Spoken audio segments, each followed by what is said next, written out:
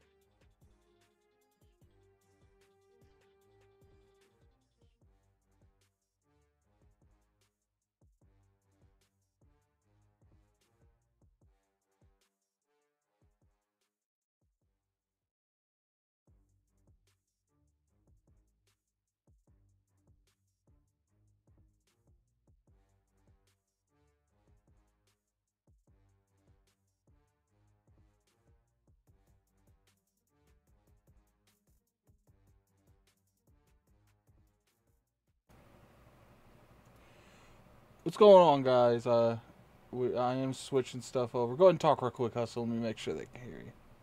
Hello, ladies and gentlemen. So I you hope should be able to hear us out. We do have a guest. I don't know if he's going to show up because I think there was a confusion on time frame because he is on the West Coast, and I said 4:30. I need to remember myself to inform some of these people that we are on the East Coast. We ain't about that West Coast stuff. So he might show up during the podcast. It is what it is. If he doesn't show up today, we'll get him another time. Travis is a good dude. I liked him. I actually really wanted him on because I feel like Travis will be a good mixture with us. You know what I'm saying? But sure. At the end of the day, if it's something that he's got to be able to do, and something might have changed. He does work for IGN, so I'd assume things could change at any moment with him. And I tried it again, but I don't know. Maybe I have to restart OBS. I don't know. But we still here though. We still gonna get this show on the on the going, man. Regardless of what happens, the show must go on. As you can tell, I do have like this Genki chair. I don't know what happened, but my chair broke. Like the little part right here broke. So I have to replace this whole bottom piece. So I'm in this Genki chair that's uncomfortable. Thank God I only have to do one show. I hope to God I don't have to do IOP at this. Like, it's been sit for it, but you guys know how that is. It takes a minute. I don't know how long it's going to take before it actually gets here. People were commenting on this on IOP, talking about my Hero Cup. I like this. I might go get another one. There's actually a Dragon Ball Super Cup with Goku and Ultra Instinct. So I might do that, man. I might do that. But appreciate everyone coming through. It's the Addict Show where we talk about the past, present, and future of gaming. I got my co-host with me, Hustle and Motivate. What's going on, Hustle? Oh man, not too much. I look, I know you saw that, but for the people in the chat, hey, I just did like a video, so I'm kind of coming back to YouTube slowly but surely. Did a video about 7 things that we need to see in Teenage Mutant Ninja Turtles: Shredder's Revenge. So y'all get a minute, y'all go check that out. After the podcast, of course. Outside of that, I'm doing well, man. I'm just losing my mind. I'm playing. I'm getting ready to play Gears 5 for the first time, the campaign mode. As you know, I got like 130 hours in that campaign, and it kind of will lead us into a topic that we will discuss a little bit later in the show. How about yourself, man? Doing pretty good, man. I've actually been playing. Pretty sure I could talk. I mean, the review comes out tomorrow. I don't know. Maybe I should read the embargo. I don't know. I think you should. I'm playing. I'm playing. There will be a review coming tomorrow on this channel. I think I'm allowed to tell you guys because it is on the VR. If you follow me on Twitter, I think you could tell what the game is. We actually had the developers on a couple weeks ago, so that's a pretty good thing. See, I can't even. This chair don't even latch here. Like, it makes it come back. So Okay. it's unfortunate, man. It's unfortunate. But I appreciate it for coming through, man. You know, we already got 27 likes, 72 people in here. Hit that like button if you guys don't mind. It helps it get to the algorithm. You know, podcasts be struggling, man. The thing about podcasts is we don't have weekly videos on this channel for the most part. So to get the algorithm's almost impossible. But when you guys hit that like button, it really does help, man. It sure helps. Indeed. So we got a bunch of stuff to talk about. We're going to talk about the expectations of Xbox in 2022. We did see, did you see the meltdown this morning on the Xbox Live Gold that turned out to be a completely overreach? What, the $120 thing? Yeah, so that turned out to blow up in people's face. Then we got PlayStation buying more. There's a lot of rumors out there going around that PlayStation buying this, PlayStation buying that. You guys know how I am when it comes to talking about acquisitions. For those of you that says it's a dead subject and people need to stop talking about it, my YouTube algorithm says different. You know, the best videos I have on YouTube, Hustle, have to do with studios being bought by someone else. That's the best videos I have. So I mean, the people want to see it, man. So now I feel that, and yeah, Jim Ryan, we'll get to that too. We'll get to that. I like that topic though. I don't got an issue with that. And then we got the Unreal Engine 5 showcase. You know, I don't know, did you see the little showcase thing where they show Coalition, what certain games look like in next-gen hardware? Apparently, Crystal Dynamics is making a new Tomb Raider. You know, it's kind of crazy the change in direction that the Unreal Engine 5 is going. Like, how many games, even you see people like The Witcher changing, CD Projekt Red changing their engine to the not Cyberpunk, to Unreal Engine 5. So it's kind of interesting. You know, we got, obviously, if I see something unique in the chat or you guys super chat, we'll talk about whatever you guys want to talk about to a point. And obviously, I try to keep the show hour and a half to 2 hours. I never like going past 2 hours, unless it's something like drastic. We might go over 2 hours, but we rarely do. But anyway, Hustle, what do you want to tackle first, man? You want to talk about, I want to save the Xbox one for last in case, you know, Travis pops in. But, you know, what do you want to talk about between PlayStation and Unreal Engine 5? Well, since I just installed Gears 5, let's talk about that on Unreal Engine 5. Pardon me. Words are hard sometimes, y'all. My bad. So what I didn't know, and I'm glad you sent me this information beforehand. This is the same engine that they use for the Matrix. For that Matrix demo that had just came out. I think it came out in December or something like that. Or was it January? I'm not sure. But it came out late last year, earlier this year. The joint looked like a movie. So I kind of sat through it. I couldn't watch the whole thing because I was at work. But they said it was like 1 billion triangles and they can make everything like photorealistic. And they literally, I don't know how they phrased this or how they framed it really, but it's like you can have like a quick action, like a quick time cutscene, like during, you know, you can have like, it's like a quick action type thing during a cutscene. But I said, well, we already got that. But the way that it looked, like that Matrix thing, like, I'm upset that I missed it. I know Slow Mo played it. I think Solve had played it too. I'm not sure if he played it at it. Yeah, the joint looked crazy on stream. I'm like, yo, it looked like a movie. it looks cool, but I'm done with let's make stuff look more cool. Let's make. I'm more interested these days in gameplay engines and features in the engine, such as like the Nemesis engine. I want to see more stuff like that. I'm tired of let's make stuff look prettier. Let's make fire look more realistic. Like, I want to see AI overhaul in general. I want to see AIs be able to, you know, pick up on, like, you know what annoys me when you play like a stealth game and they see you, they look for you for a couple seconds, and if you like get away for a certain amount of time, they just stop aggro completely. They go back to their normal routes, and I'm like, so I guess you guys think I'm dead. Like, I guess you guys think that I just left. Like you scared me so much, I just bolted and ran. Like, that's what I want to see improve on. And I get it that that's going to take time. But it's just like, how much more time do we have to keep giving? Because it feels like graphics just keep improving, but nothing else around it. It's like the foundation's growing on a house. Like, we go to 3rd, 4th, 5th story house, but nothing in the house looks nice. Like, oh no. See, we got a nice house, but the house got roaches. All right, Addict, hang on. Let me ask you something. Well, I feel like the reason why you see what you see, let me answer that question first, is because the market dictates that, right? The first thing that any of us see, I'm going to say this too, the first thing that any of us see, oh, damn, pretty graphics. Same thing with like Naughty Dog. Oh, I this get looks it. so realistic. It's easier to sell my main- graphics than gameplay mechanics. But my thing 1,000. Yes, sir. my thing is, can we try to at least get both, like to a point? Like I honestly feel like Shadow War and Shadow of Mordor look good games. Like sure, they might have not been the greatest looking games, but I don't think by any means they were horrible looking games. You know, Cat Daddy said beautiful trap house. Facts. Like, go ahead.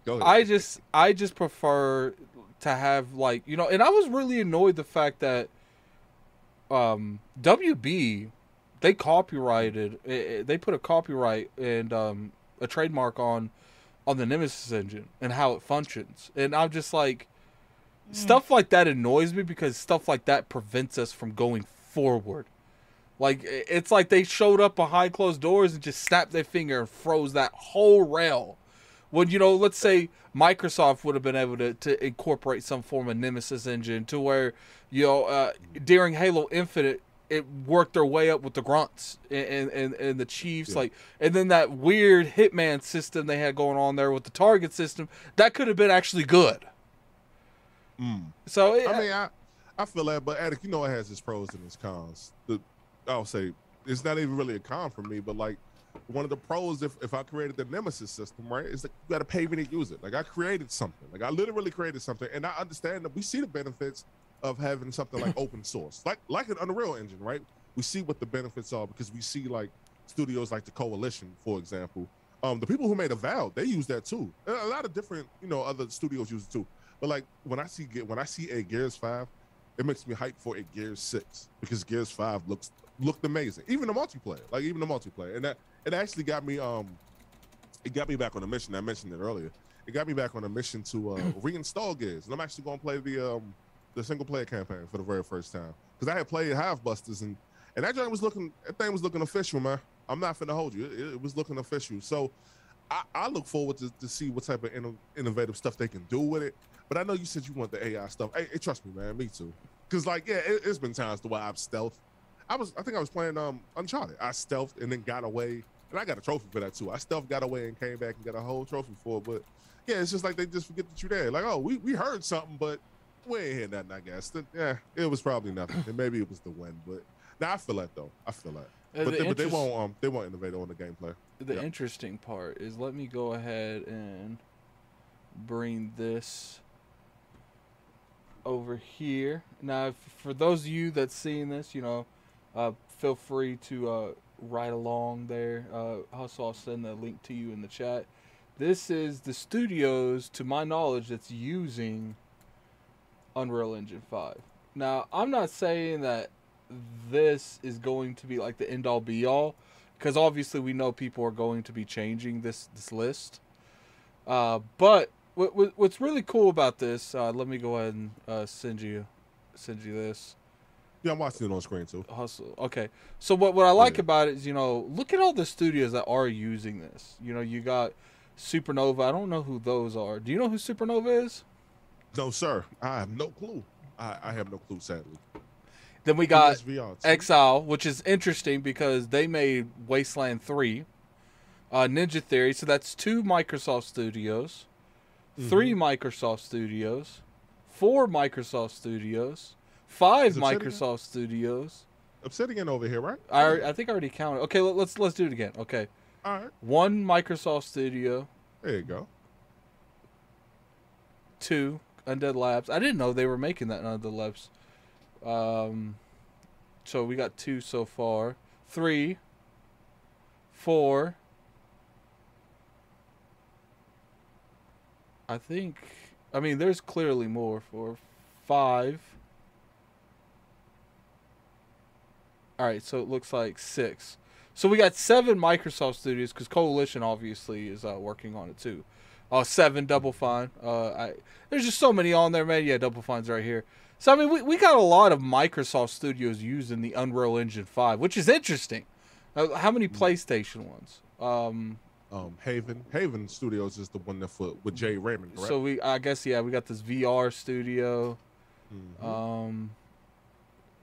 Remedy, Remedy's not theirs, but they it seems like they've been doing a lot of work with them. But I think Remedy actually has a job with people now. Okay.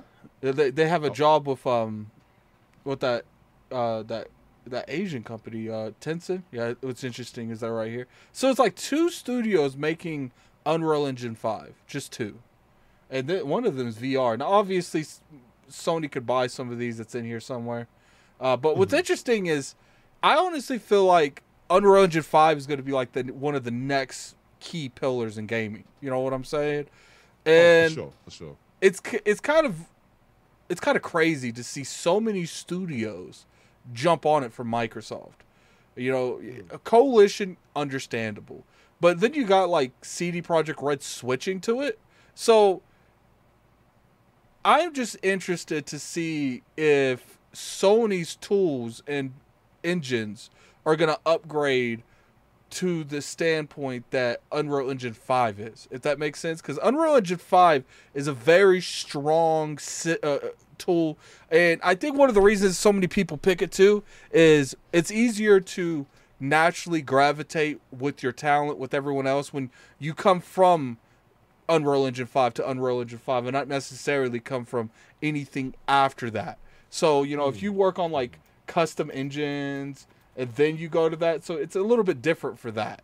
So, you know, that's the biggest thing that I really got going for when it comes to that. But, you know, what do you think do you think that might help Microsoft? Because I do think that low key, mid-generation, like 2024, 2025, I think you're going to start seeing a lot of games from Microsoft look really, really like detailed because so many studios are going with Unreal Engine 5. And I'm not saying that God of War's next game ain't going to look good. I'm not saying that, you know, what's the engine that Horizon uses? The Decima engine. I'm not saying that went crazy. Yeah, I'm not saying that's not going to look good, but all I'm saying is, are those engines going to be upgraded to the capacity that looks like Unreal Engine 5 is? And if they don't upgrade those engines to that fullest, are we going to start seeing a little bit more of a difference in? Because one thing that Sony's always had is they've always had the nicer looking games by far. But I think that as long as the developers do they're supposed to and do their job, you might see a little bit more of that you know scale come to the middle a little bit more. We got a $5 super chat from Don Otaku. They didn't even add Arcane and Compulsion, who are also using Unreal Engine 5. So that's two more studios. 11 studios are using Unreal Engine 5. It's insane. Well, Attic, let me answer your question first. Well, before I answer that question, breaking news, y'all. Remedy, they're remaking Max Payne 1 and 2. Yeah, I just saw that. Yeah, so that was the thing. And they're using Unreal Engine 5. Yep, they're another one who's using that engine. As far as will PlayStation's engines evolve?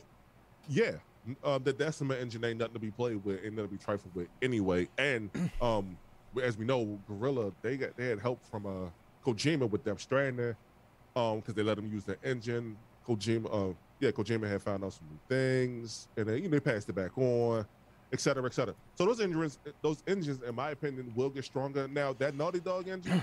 You play Last of Us 2, right? If you saw how it looked, you know how it looked. Yeah. What is that engine called?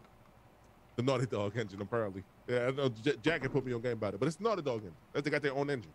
Yep. So those things are just going to grow in time anyway. And there was a rumor like 3 or 4 months ago. I think you remember that Sony was looking to buy Epic. And yeah. I was saying, because I made it a big deal. I was like, if they buy Epic, that's going to be a devastating blow to Microsoft.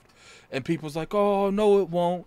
Like, if Sony buys them and restricts the access that certain developers and certain publishers have with the Unreal Engine 5 and Unreal Engine in general, like, imagine Microsoft just losing the engine that they've been using for years. Like, that would be devastating. Like, that would be more significant to buy to buy Epic and make them lose probably the biggest tool that developers have right now, which is the Unreal Engine 5, than it would be to buy Activision and take Call of Duty. That's my opinion. Well, Attic, let me disagree with that. If they were, let's, because that was a rumor that was kind of flying around. If they did buy Epic, they wouldn't restrict anybody from using their engine. Actually, it would kind of be like what we were talking about earlier in regards to oh my God, the studio just slipped my mind. With the Nemesis system, it would be something like that. They're probably just like, nah, you can use it, you just gotta pay. That's all. They're just charge and they'll be like a little hefty fee. But like this is open source. Like, yo, I didn't know this, but when I first got on Steam, I didn't know that you can get that engine for absolutely free. You can get it for absolutely nothing. Like you can just download the joint. It's not about whether or not a studio would do that. It's about let's put it this way. You know, most likely they would never do that because they want to make money. And I'm pretty sure that Microsoft and Sony would work together in some kind of middle ground to use the Unreal Engine. But if Sony bought them, they have every right to make that decision. And regardless what people seem to think, that is a decision that might happen. Maybe not 100% could happen. But if it were to happen, it would be a devastating blow to Microsoft. Imagine, like, I don't think they could stop the games that are currently being used for Unreal. Like, they would still make the next Gears because it's probably being made now. But after that, Microsoft would have to come up with another solution. And please, by all means, tell me other solutions that is just as effective as the Unreal Engine 5. And I know that we got the Slipspace engine, the Forza engine, the ID engine, but we cannot act like those are more diverse than Unreal Engine. Yeah, we're not going that respect to the people who respect the 343 but that Slipspace engine, man, like and I get why you had to make your own engine. I get why you want to do that. But no.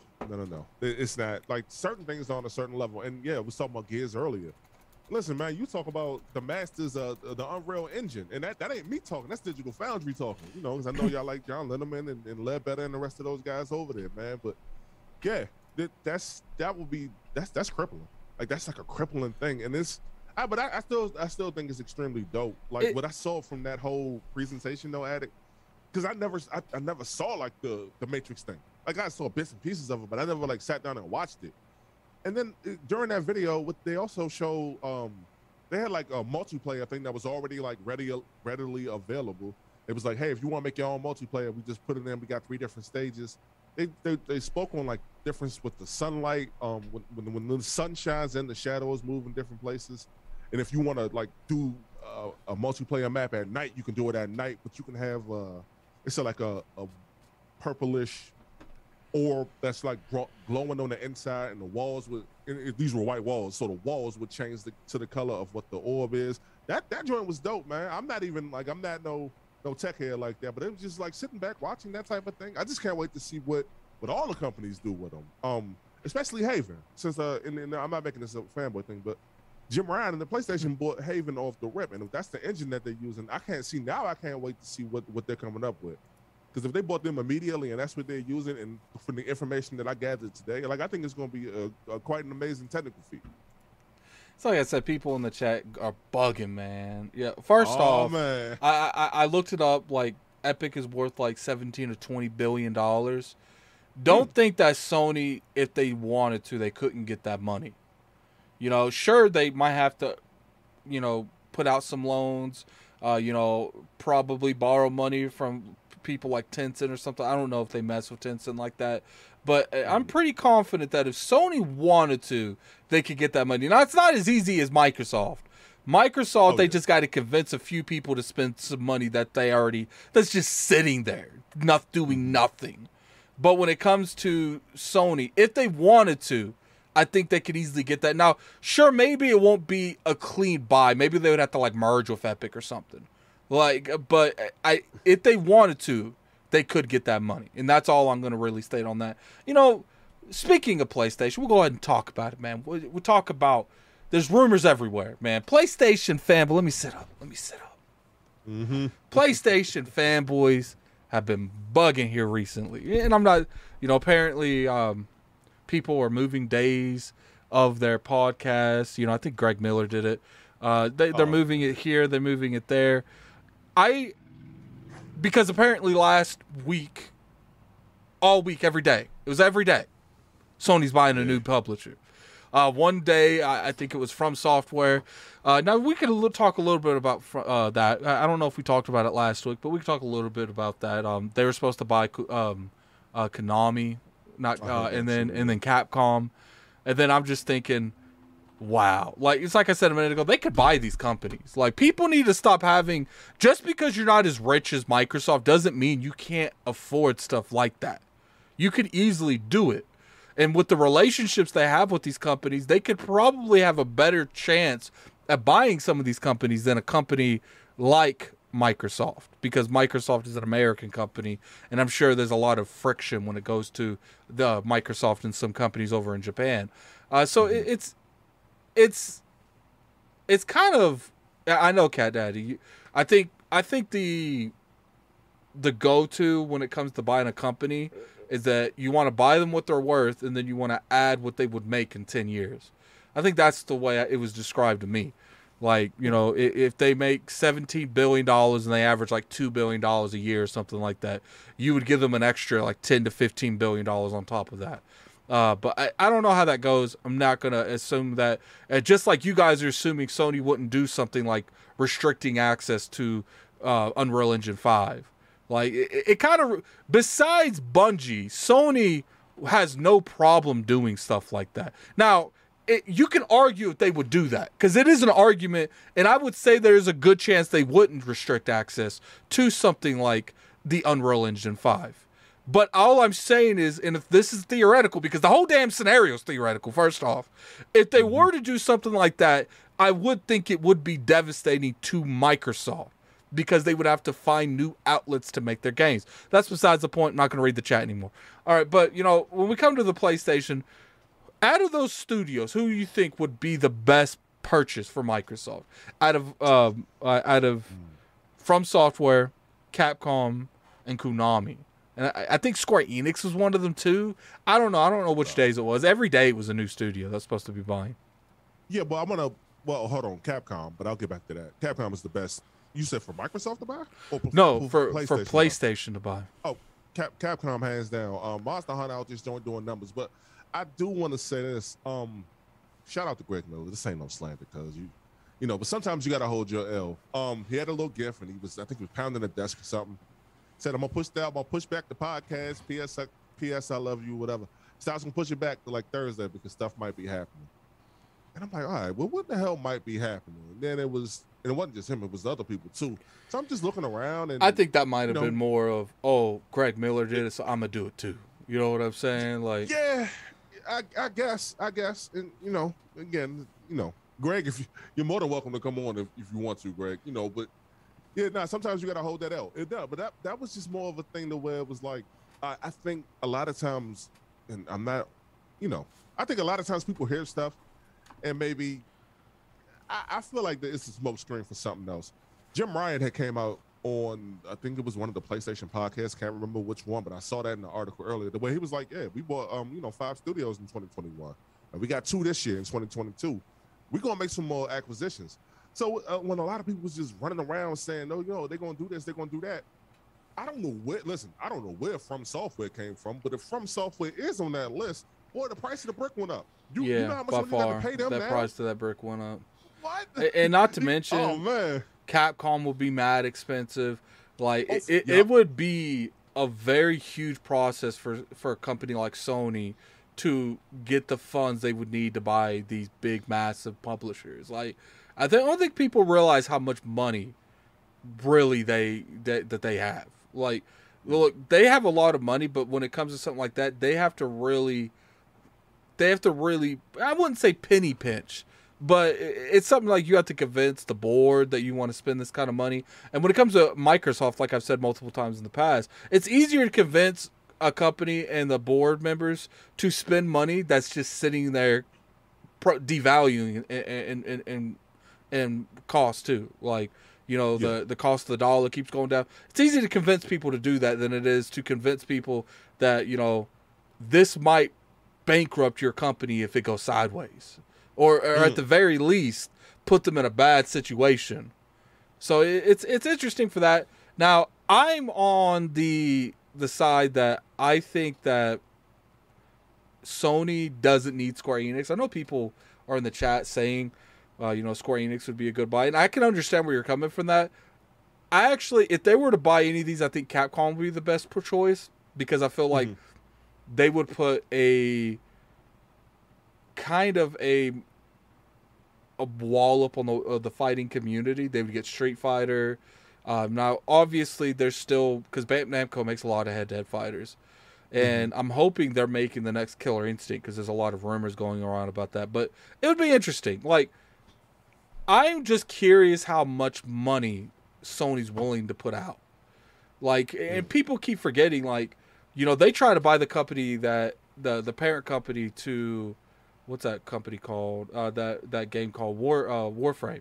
They try to buy that company, and they were in the bidding for that. They were in the bidding for WB Games, and we're talking deals that's in the billions, not the millions, in the billions, with a B. and they were trying that hardcore, but it's like, when you're in these kind of bidding rooms, you're in with Google, you're in this bidding rooms with Microsoft. Obviously, the person selling can pull out as well. Like, if they don't come up with something they want, they're clearly going to pull back themselves. So I honestly feel like Capcom would work the best for Sony, because you're cornering a market that you don't really have. Now, you have it to a point because you own like Evo, you'll get Monster Hunter. Square Enix is going to put games on the PlayStation platform regardless if they go multi-plat for the majority of their games. I don't think you have to mess with that. But when you look over here, you get Street Fighter. You will get the Monster Hunter franchise. You'll get a lot of stuff. And I think Capcom makes Resident Evil. Like, imagine if Resident Evil went multiplayer. You know what would be crazy? I know this would never happen. But once that they bought Capcom and they let Naughty Dog make the next Resident Evil. Hey. I honestly feel like Naughty Dog would make an amazing Resident Evil. I mean, it's just that too. Capcom is the most like desirable pick. We didn't mention Konami whatsoever. Because who wants Konami? I don't understand that. Like, I saw it floating around. I was like, yo, why them? Like, of all people, like, I get you got some IPs over there, like Castlevania. Like, I get it, if you want that IP, cool, but that nah. And for the record, y'all, they don't own Ninja Turtles no more. Because I probably would have said that because I'm a big Turtles fan, but no, they don't own Ninja Turtles anymore. Nickelodeon does, so that's not Konami. Konami's making the remakes and stuff, but that's in conjunction with Nickelodeon, by the way, because Nickelodeon owns them. So Konami is up out of there, about that running the best ones that you picked for that job, because you pretty much got the king of the fighters. That ain't no pun intended, by the way, but you got the king of the fighters in Street Fighter. That's it. It's the pinnacle in a lot of people's minds. So. You got them. And if I'm PlayStation, them the ones you make a play for. Hey, Attic, I don't know if you remember, 2012, Capcom almost went bankrupt. They almost went did. Under. What's crazy? It was almost over. The 180 that company has done in the past few years. You got to respect them, man. Like, I'm not the biggest fan of a lot of Capcom games. Now, I like Resident Evil. I'm a fan of the Resident Evil franchise, the Resident Evil lore. I've played them all. I'm actually one of those people that feel like all Resident Evils are good. Even 6 is an okay game. It's not an amazing game. It's definitely one of the worst Resident Evil games. But I don't think Resident Evil 6 is dog. Like, it's horrible. I just think it's one of the things that maybe they should have focused on one of the stories and not 5 individuals or 4, however many was there. But it's just like, look, like, I think Monster Hunter is a pretty good franchise. I think they would do well for that. Now, I know, obviously, Nintendo, they're probably out there looking for stuff, too. Cat Daddy, you could buy Konami for $40 and some Applebee's coupons. Yo, Cat Daddy, you got some Applebee's coupons? Yo, hit me up! No, I'm joking. Look, it's just like, I get so frustrated with people. It's just like, I don't understand why people find Konami so valuable. Like, I understand IPs are good. But clearly the company's not doing anything with those IPs, ever. We've seen over and over again, if there's the one thing that Konami knows how to do, is drop the ball. And it's just like, I just want to see their IPs be used. Like, I know a lot of people don't like this game, but I don't know why. It was Castlevania Curse of Darkness. It was It was a game that was about the people that worked with Dracula. They called them Innocent Devils. Like, I really enjoyed that game, and actually, the Castlevania TV show on Netflix right now. I haven't seen it yet, but I know what you're talking about. Well, the main one of the characters on there is named Hector. He's pretty much, he controls Innocent Devils. He is the main character on Castlevania Curse of Darkness. Like, he's literally plays him. And it's just interesting that, look, I'm not saying that they're not a bad studio. I'm just saying in terms of gaming now, the studio isn't what it is. Like, their IP is probably worth more than Konami. Yeah, and I mean, but that's the thing. Like, when you get that, for game preservation's sake. I mean, you could buy and have a Naughty Dog, you could have a Gorilla, you could have whoever work on the next Castlevania if you want to, or like you can, but you would buy them for that purpose. But like, that's the least desirable one out the crew on that one. Especially when they just released their games. Like I said, if you're not gonna make nothing, if you won't make anything new and you just solely want it for the remakes and remaster, you kind of just, you let that stay where it's at. You let Konami just do what they do. So yeah, no, but Capcom that's the front runner as far as I'm concerned. Because like I said, Monster Hunter, I didn't notice, but apparently that's their best selling franchise. Yeah, Monster Hunter does really good. Who owns Mega Man? Is that Capcom? Yes. Yeah, yes. I think Mega Man needs something. Who owns Sonic? Sega owns Sonic. Sega. Yes. Yeah, I've always personally felt like when it comes to Xbox, a more competitive. I want Xbox to buy Sega, because I feel like that would close a lot of loopholes when it comes to Sega. When it comes to Microsoft, and then you could theoretically, the sky's the limit. You could spin off the Sega into Xbox Japan. Like, Sega is in charge of Xbox Japan. I mean, there's so much stuff you could do with that. If they don't get Sega, I think Square Enix would be the best studio for publisher for Microsoft to buy. If they bought Square Enix, which I don't know if Square Enix would ever sell to Microsoft, but imagine if they bought Square Enix, they effectively took away every bullet in PlayStation's gun. Like, yeah, but at that point, yeah. If it ever does come down to it, we can speak on the Sega thing for a minute. If it ever does come down to it, then that means you'll have Persona Day One. Like, not even just Persona. Like, I was playing Super Nintendo last week. I was playing a game that you may not have heard of, but I was playing a game called Super Widget, which is made by Atlas, which is, I just dated myself, but that's fine. Atlas has been around for so long, and you do have a lot of history with that organization. So there's a lot that you can like draw from that. I would be focused on making like new stuff, because oh my God, Microsoft has the studios now. They got the studios now, so they can divvy that up. And the same thing with PlayStation. They got the studios now. They want to, bring something back. They can bring something back. I tell you this, but and I don't want to derail it too much. What Microsoft does need, they need their own version of a Blue Point Studios. They do. They got a lot of stuff that I feel like they could really use for when it comes to that. Yep. I mean, it's just, I don't know. It's just, it seemed like that's like the next step for Microsoft, because it seemed like they got everything else together. So this is what it is. It's just my opinion. I do think games like Resident Evil 2, 3, Final Fantasy VII Remake, I do think that they redid the term remake. I don't think you can get away with doing remakes unless it's on that level anymore. Like, now I feel like if you do something and it's not to that degree, your stuff is a remaster. It's not a remake. I don't care what you did. Like, if you don't thoroughly remake a game, your shit's a remaster. Like, in my mind. It's like...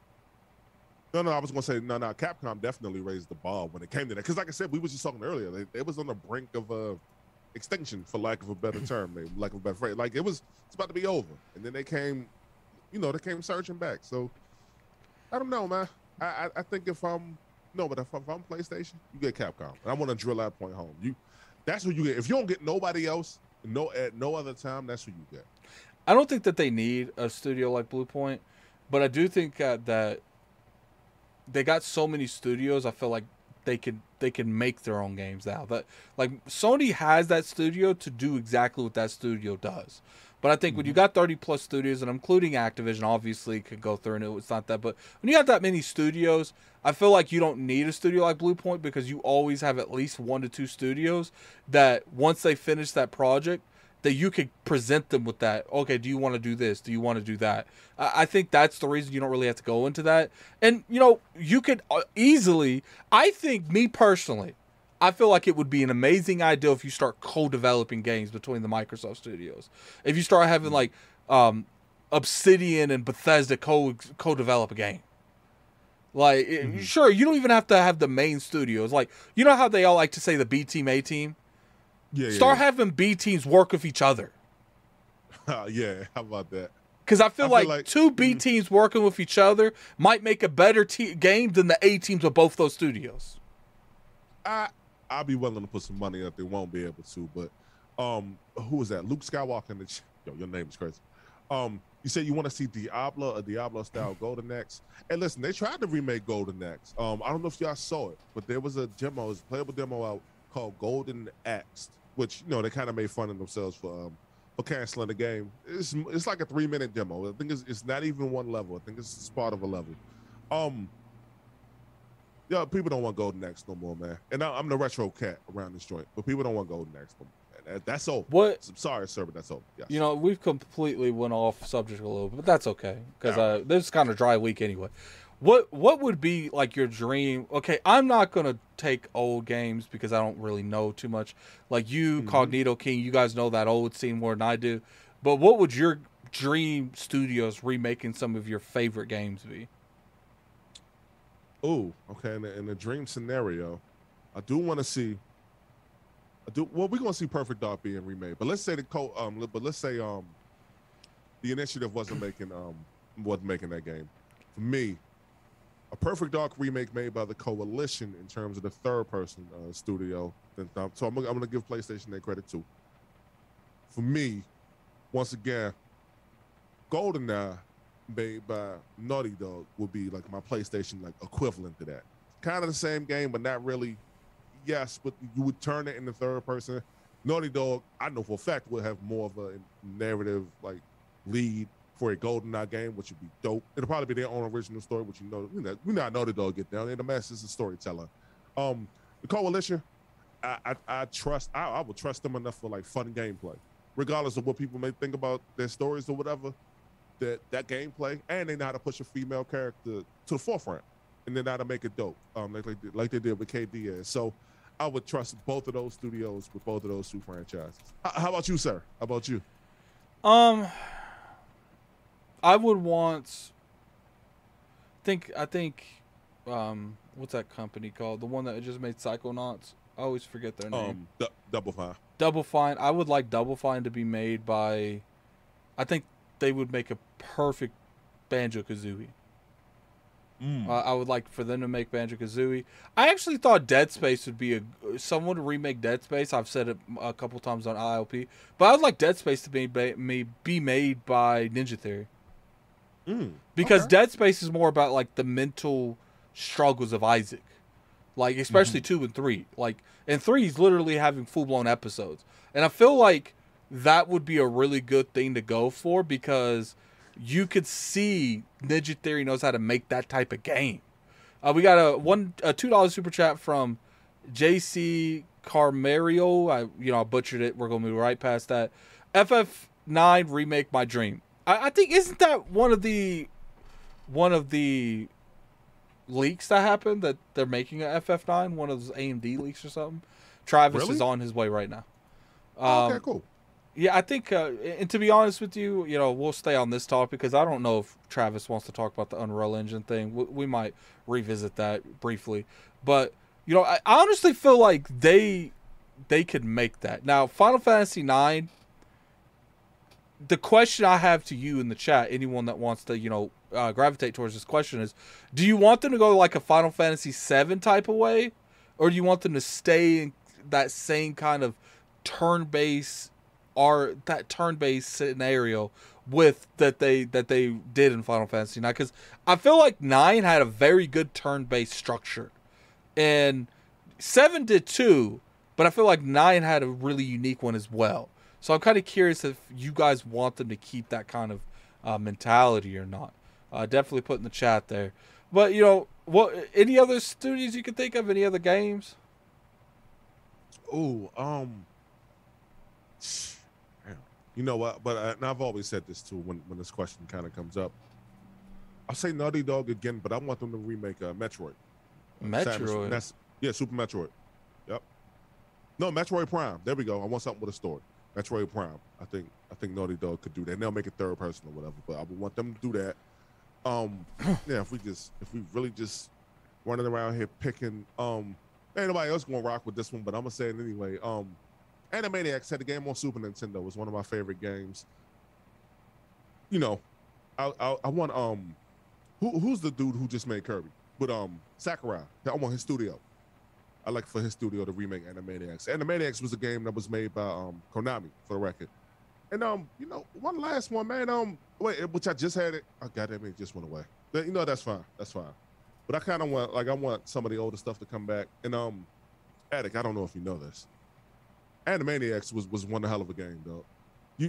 It might be before your time. Look, I'm gonna hit you with a download. A lot of the things you talk about is before my time, fam. I know, but you got to go back to it. It's a fun game, man. This is back when Super Nintendo and Sega Genesis had like two different complete versions of games because Mode 7 was the thing and that something that Sega didn't have. iProcessing, like the iProcessor, whatever that was called, it was something that Super Nintendo didn't have, so they had to make two games. This was third-party companies making the same game. They had to make two different versions of it. Oh, bro. People will lose their mind if that happened today. I just want to say for the record, people will lose their mind if that happened today. Turtles in Time is another one that really comes to mind. They had whole different levels in their attic. Same game, well, not the same game, but like same franchises, right? Completely different levels. So, but I know it's just some of the ones that I want Naughty Dog to remake a lot of stuff. By the way, I think that they dope. I think that they'll give Samus Naughty Dog doesn't have to remake everything. Remember the Blitz football game? Yeah, I was just playing.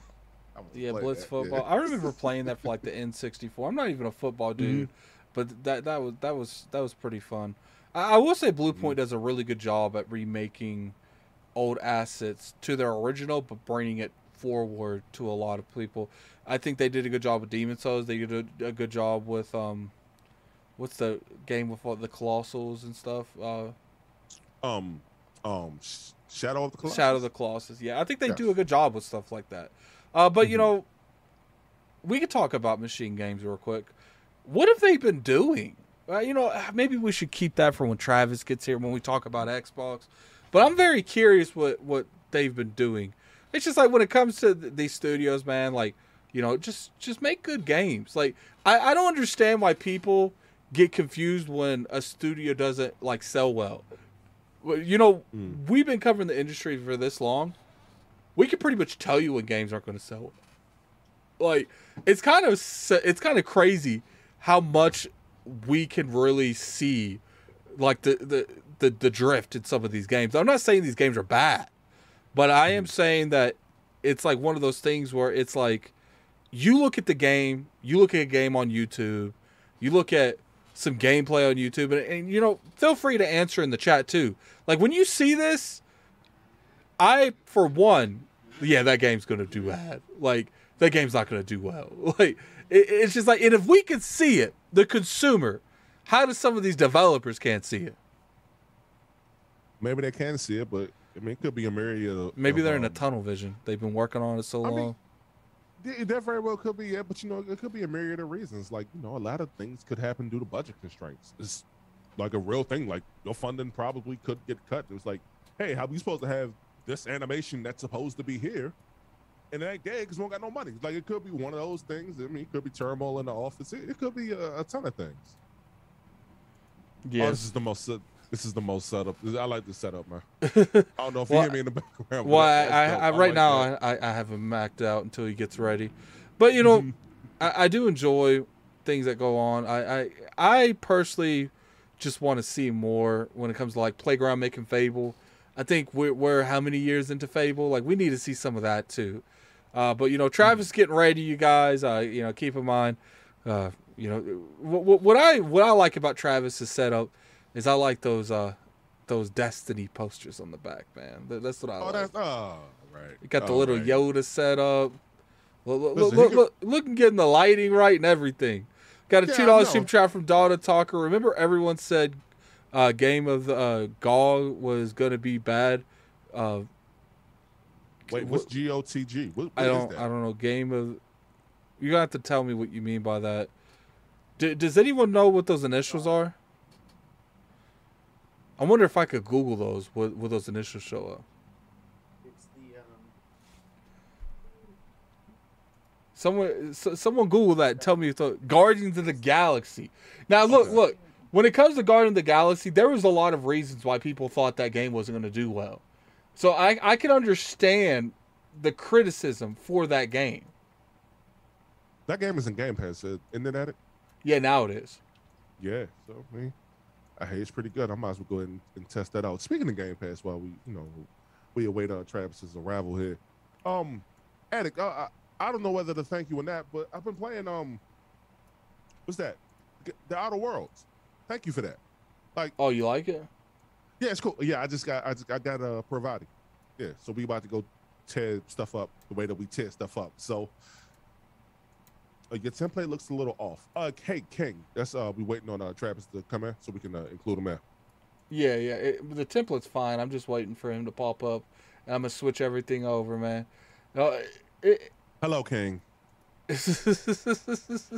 appreciate you guys being so patient with me, man. I appreciate it. The videos behind your pictures. Really? No, I don't see it. Well, I'm looking at this live. All right. Well, look, I mean, it's just a black screen, but look, all right. What's going on, Travis? Oh, he's still messing with stuff, man. Okay. Here, can you see? Yeah, we can see you now. Okay, cool. Hey, you too. So this is where we were, Travis. Because I kind of figured when we started the podcast, I think we messed up the time zones. I think we messed up the time 5 zone. PM and we didn't talk about. I was like, I was actually free at 2. If I would have known, I could have hopped on. But yeah, I totally forgot you're East Coast, so I just didn't check. Yeah, this is the superior coast, by the way. Oh East man. Coast. Okay. We don't do that. We don't contribute to the West Coast times. We assume that you guys automatically going to think my time, because that's the chosen time. I mean, if we're gonna go off of like GDP, I think like maybe you guys should come to our time. I don't know. They said you're a little low, Travis. Oh, am I? I can fix that.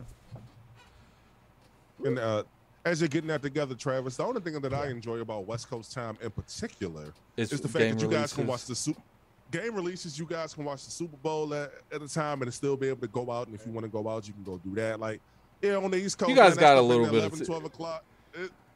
I will admit, you guys got a lot of nice little perks for that 3-hour difference. Well, I lived on the game in the games industry. It's nice because all of the servers are here. So, Yep. yeah, Yep. we get to. They said you're still a little low. Really? Okay. I can Yeah. fix that. How's that? Turn up just a little bit more. Hello. Yeah, you're starting to sound better now. Good? I'll turn up the audio just a little bit too. Okay, what we was talking about, Travis, is we was talking about. Sorry, I missed like an hour. Oh no, you're Nah, fine. You're fine. it's okay, Only man. thing you missed is talk about the Unreal Engine 5 showcase. So I think Cool. I think you dodged a bullet there a little bit. So we're talking about PlayStation. All these quote unquote rumors that's going on, Travis, with them buying this and buying that. I don't really want to talk about this. The rumors themselves, because I think some of them. Now, I'm not saying that Sony isn't looking at some of these studios, but I'm saying that Sony's not buying all these studios. Like, from what I've been told, goes behind closed doors, is these companies are always talking. Always. Like, all year long, they're like, yo, they're trying to pull up, would you sell that for this? Would you sell it for that? But, most of the time, nothing ever goes through. So, I don't know if you kept up because, I know you work a lot over there. So let's talk about.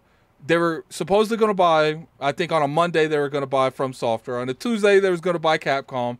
And on Wednesday they was going to buy Konami. And on a Thursday they were going to buy a Square Enix. Now, out of all these studios, Travis, what studio you think would what's what I'm looking for? Would shift up the industry the most if Sony bought one of those studios?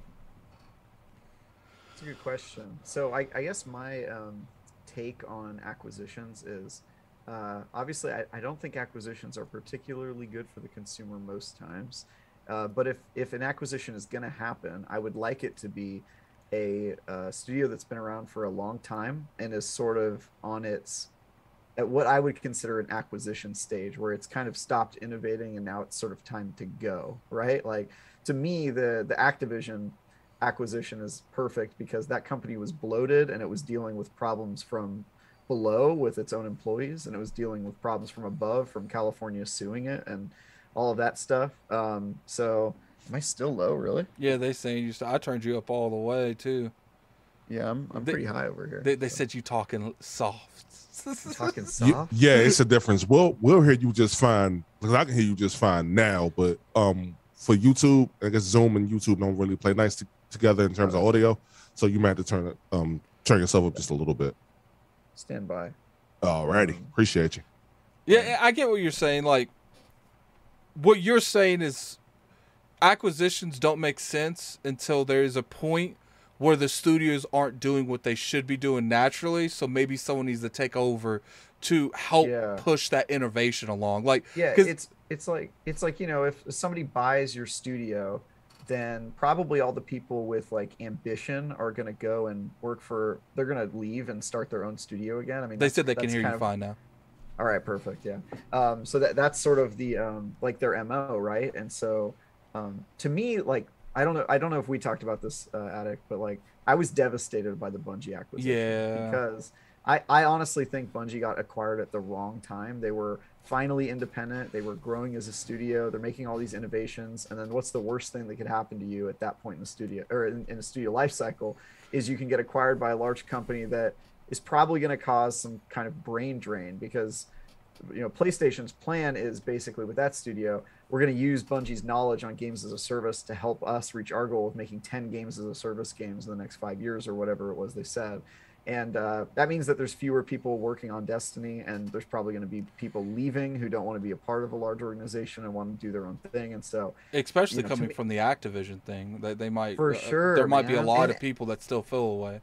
Yeah, and they've never worked well with Authority to begin with. They didn't work out with Xbox. Activision was tough, so I don't see it really working for them. And that sort of acquisition hurts me when I see a like studio in its prime or like where it's way too early, like Haven.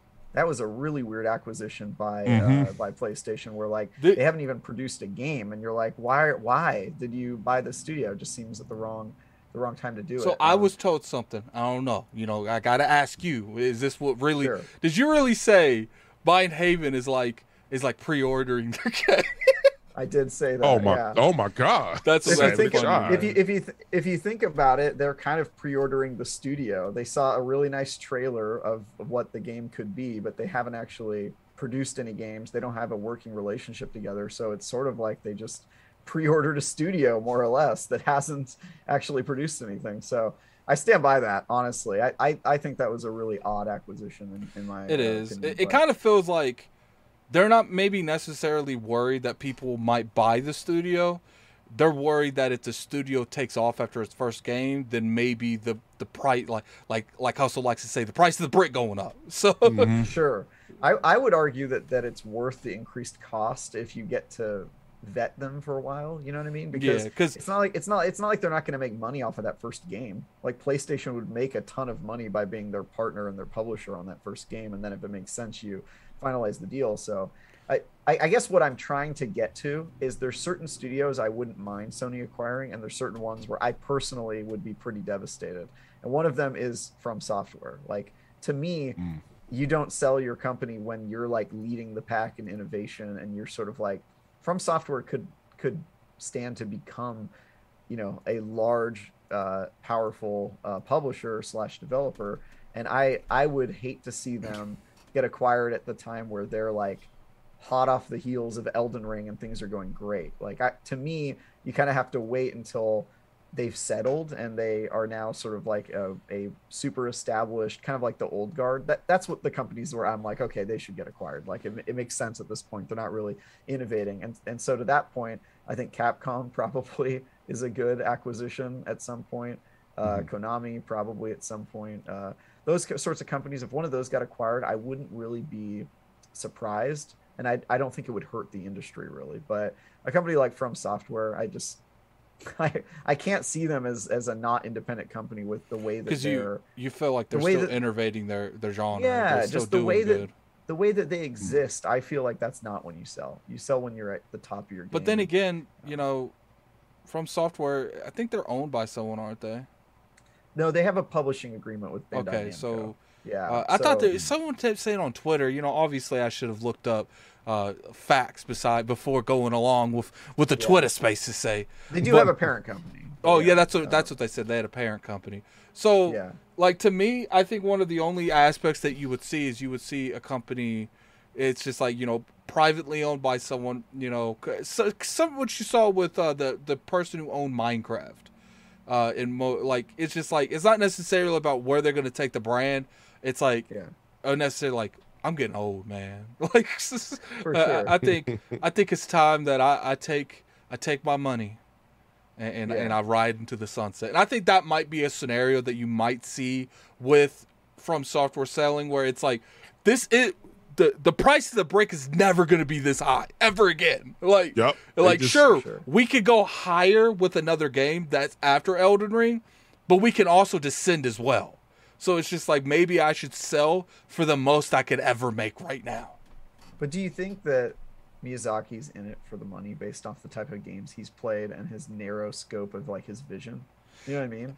Like, I just don't really see that as the end goal. Like, I don't know. They're crushing it with as they are right now, and I feel like part of their ability to just do so well is that they don't answer to anyone. They get to make the games that they want to make, and you do lose some of that independence. Like, Bungie is probably the one example here where like they have their independence written into their contract, and it's probably not going to affect them too much. But even then, as they say, I don't believe that. I don't believe it either. Because like here's the thing, like people keep telling me Bungie is the ones that decides things, and they're the ones that get the final thing, acting like Bungie themselves that can't be corrupted. Like, you don't have to convince all of Bungie. You just have to convince the decision makers at Bungie that the way they need to. And people's like, well, then they'll just cut. They sold themselves to them for a reason. And I feel like, look, the contract might say this, but when Sony is the one funneling the money, then you could easily Armstrong people. Oh, you don't want to do it.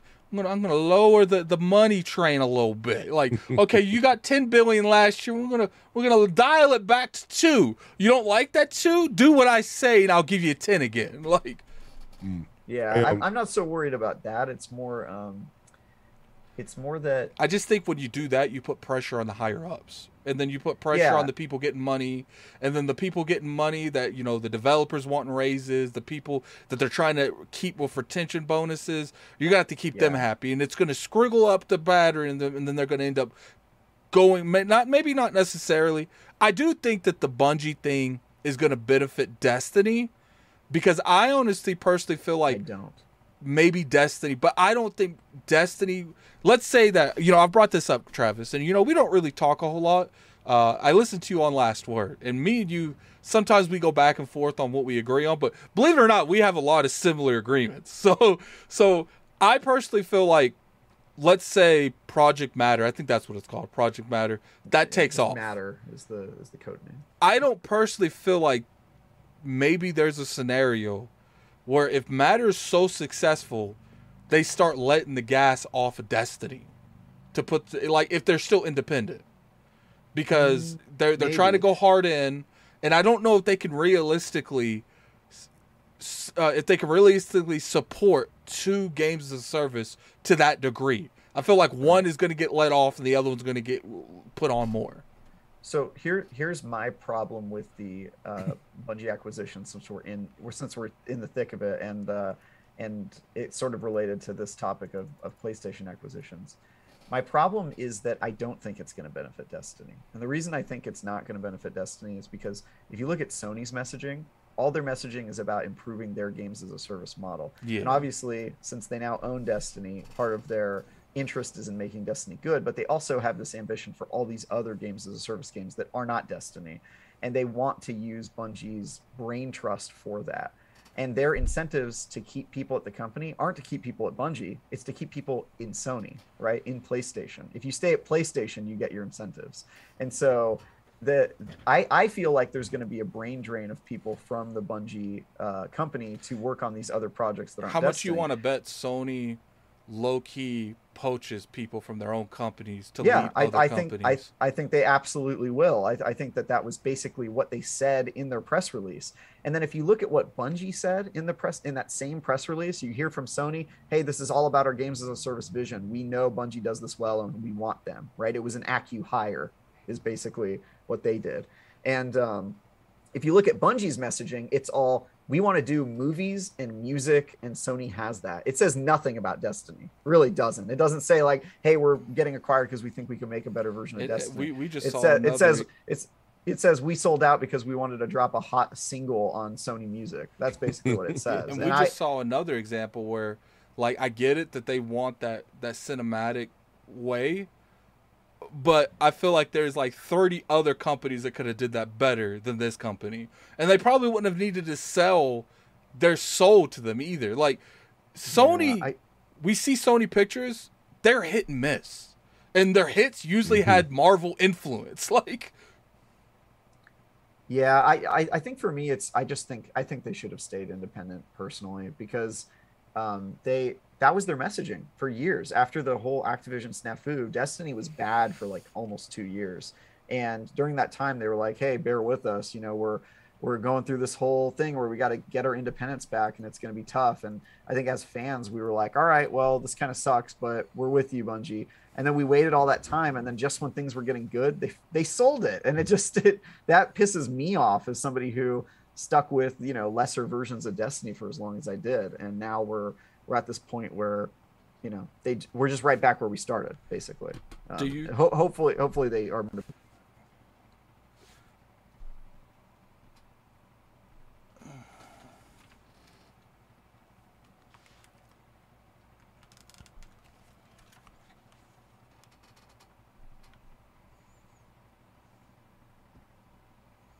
I just think that over time, that gets eroded whether you mean to or not. So even if you are independent, after a certain number of years, everybody who's on the Bungie team will start thinking of themselves as PlayStation, and them retaining their independence is contingent on them maintaining their culture and everybody seeing themselves as Bungie employees, not PlayStation employees. And I just don't think that works long term. Long term, they start to think of themselves as part of the PlayStation team, and that's, you know, I just think 5 years from now, sure, I think it probably works. 10 years from now, I think that they maybe start making moves that aren't really Bungie moves and are more PlayStation moves, because after time, you know, a person leaves here, gets replaced here, you know, and then if you're looking at a whole different group of people who have never thought of Bungie as being independent, they just think of it as being part of PlayStation. And that's really the problem, is it's kind of a slow death by 1,000 cuts. And plus, there's also that you can look at it from this aspect too, Travis, where let's say Project Matter does mad successful, and Destiny's still doing good, but it's not like meeting Sony's kind of like expectations in like 5-7 years. Like, who says Sony doesn't like, look, Matter's making us so much money, we'll just cut Destiny.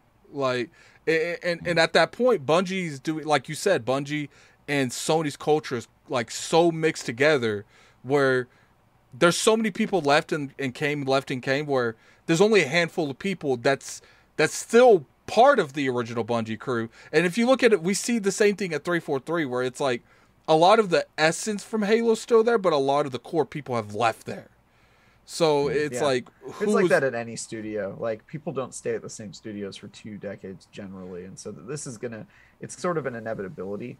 It's just you know, you definitely lose something when you become part of another organization, even if it says on paper you're independent. That's just not how it works in practice. And so I think Sony made out like a bandit. I think it was a really wise decision for them to buy Bungie. It's a great company. It complements perfectly something that they're very bad at, which is online service games. And I think Bungie gains very little, to be honest. They were already raising money. You know, they raised like a couple $100 million the year before. They're building their own campus. They have all this potential to expand. And I view them as having kind of given up so that they could, make a Destiny TV show. And that to me is super disappointing as somebody who was hanging out with this game for as long as I have. And, I'll still do it, but it's just, it makes me real nervous. And I'm really surprised to see the reaction from the community be, I'm pretty much the only voice that I've heard of who actually thinks that it was a bad call, which is super surprising to me. As long as everything is done how Sony and Bungie claim publicly, I'll be okay with it. But I don't personally feel like it's going to go down that way. I feel like there's going to be a honeymoon phase where people are going to keep stuff to the straight arrow. Kind of like Activision. There's a honeymoon phase where like they didn't want to go too much into stuff, but once it comes down to where Sony doesn't like there's a difference between I don't like the way you're doing it, but I don't really care at that point. And then there's decisions where Sony's like, I'm completely against. We got to see how Sony handles. I'm completely against decisions. Sure. And that's going to be interesting, But let's talk about Xbox, Travis, because I know Okay. Talked about PlayStation. Clearly E3's gone, which it's kind of interesting. I hate it. How is it like the mindset at a company like IGN with like an E3 entity gone? Is that like relieving, or are you guys like, how is that kind of mindset? It's probably mixed. I mean, on like a personal level, the E3 events I went to were some of the most fun, times I've had with like the IGN team or other teams I've been a part of. And so I miss it a ton, and I'm gonna miss it too. Comes back. I hope it comes back in some form, just because it's such a cool, piece of game history, and the whole industry's there. You get to see all these competitors and rival publishers and game console developers and all that stuff, and all in one place and just hanging out, which is so cool, and I think healthy for the industry. So I will miss that. But on the other hand, IGN has benefited a little bit from E3 not being around, because we do our own mini like E3 event now. Oh yeah, I do. IGN does a thing called Summer Games, and the last couple of years during COVID, we sort of took a lot of the steam off of E3, and we're like, we're just going to do our own like little mini E3 thing. So I think there's some people at IGN who are like, oh yeah, competition gone, it's all going to be us now. But we'll see if that actually happens. But I think most people probably are sad that this is going. I mean, it's good and bad. Will I miss the crowds? No. Will I miss all the people who didn't wear deodorant today? No. Oh. But I will miss the fun kind of gathering and the parties afterward and all that stuff. And yeah, it's sort of a bittersweet for sure. Yeah, let me get this. Jared back with the 19-month message. All hail the ILP, salute Lord Addict, and hustle and motivate in the esteemed panel. Definitely appreciate that. So the reason I talked about that is, if E3 gone, I personally feel like it's going to be like a Phoenix thing where something's going to originate in its place. I don't know if it's going to be involving the ESA. I think that's the initials of them. I don't know if what's his name? Jeff Keighley going to do something and take its place. I do think people look at it from the consumer's aspect, where they're like, let's watch conferences, which a lot of these people don't even look at anything on the floor. Obviously IGN covers it, but a lot of them just look at the conferences and then they just take off. You know what I'm saying? Yep. So I don't think people realize what E3 was doing behind closed doors. Yeah. It was bringing people together, like, these companies like Activision, EA not to a point where, what's funny is people want to be part of E3, that E3 hype, but they don't want to be part of E3. That's why they do it in the same week. So yeah. I consider E3 mainly was the celebration of gaming in that week, where everyone, even if you weren't part of the E3 floors or you weren't part of the E3, conferences, you were still in that week to celebrate with your fans, with the industry. And I don't think people realize, when you have all these influencers, all these media, you got IGN, GameSpot, you got all these people in one place, it is so easy to get things done. And I don't think people realize that industry side, that developer side, we could push back the consumer side, the people at home watching, we could push that back, but that has to be replaced by something. I don't think that's going away. Something is going to replace that. I hope so. And even if it's something that's 100% industry insider facing, because I know E3 in the final years was also invited members of the public in, which kind of made it a little bit chaotic if you were there to conduct business. But to your point, Addict, like, E3 wasn't just conferences. That was actually the opening of E3. After conferences, the rest of the week was about, you know, we would get to see behind closed door demos and plan our coverage and kind of figure out which games were going to come out this year that were going to be hot and interesting to keep an eye on. And there's a lot of like good work that got done out of there. It's also just like a place, like if you're a dev, you probably wanted to go to E3 so you could rub elbows with other companies and look for like future job opportunities and kind of see what other games are out there and get inspired. And to your point, like, God, man, it just had such a important kind of place in the industry when the years when it was around. Now, you mentioned the ESA. I think the ESA was a pretty crappy organization, to be honest. They were started as like a, you know, trade show organization that was a whole bunch of different shareholders coming together to sort of present the original you know, mission was to present to the general public the games industry for people who weren't a part of it. So like, you know, in the 90s when there was that whole video game violence rots your brain thing, and Congress was telling the entire world that video games had like a terrible brand and would make you like violent, the ESA was formed to sort of counter that as like a PR organization. Like, hey, here's what video games are actually about, and they're super fun. And, you know, look at this somewhere new game around the line, out. like the message got lost. Like somewhere along the line, I think it sort of just became like an OG, like bloated like a money thing too. Yeah, that told the world my physical address, so maybe I have my own qualms with them. But they I just think you were one of the people that got leaked with that whole thing. Oh yeah, and people sent death threats to my house after that. So yeah, I got, man. Yeah, obviously I kind of think the ESA is incompetent just for that reason. But I do think that they sort of lost their way a little bit, and it's actually not that video games don't need PR. If you actually are somebody who pays attention to politics, you'll see that video games currently are going through some stuff at Capitol Hill that probably we could use an advocacy group for.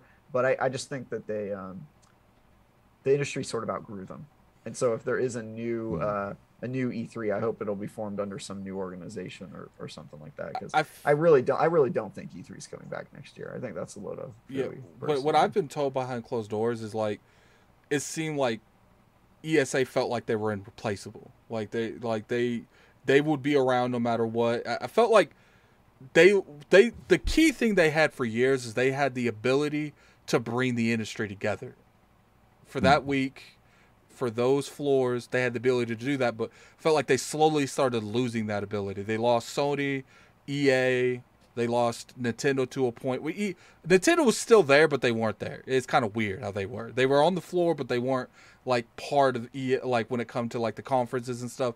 I felt like once they lost that, that's when they truly lost the ability to function. And I felt like it was arrogance to a point. I felt like the company itself felt like they were bigger than everyone, that they didn't have to make compromises with anyone, letting so many people into the floors without any compromises to the media, to influencers. Like, it's like you could have did something as small as, sure, it maybe would have extended E3 to a point, but it's like having media and just having a date of exclusivity. You know what I'm saying? But it felt like they didn't care. They didn't have those conversations. They're like, you're going to listen to me because E3 is that place for that week, and no one's going to take that.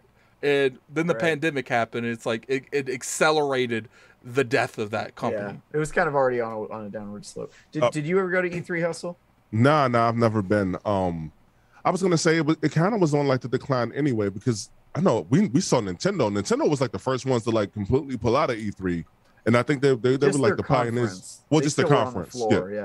Yeah, they were like the pioneers. They actually had a huge part of that floor every year. Huge part of that floor.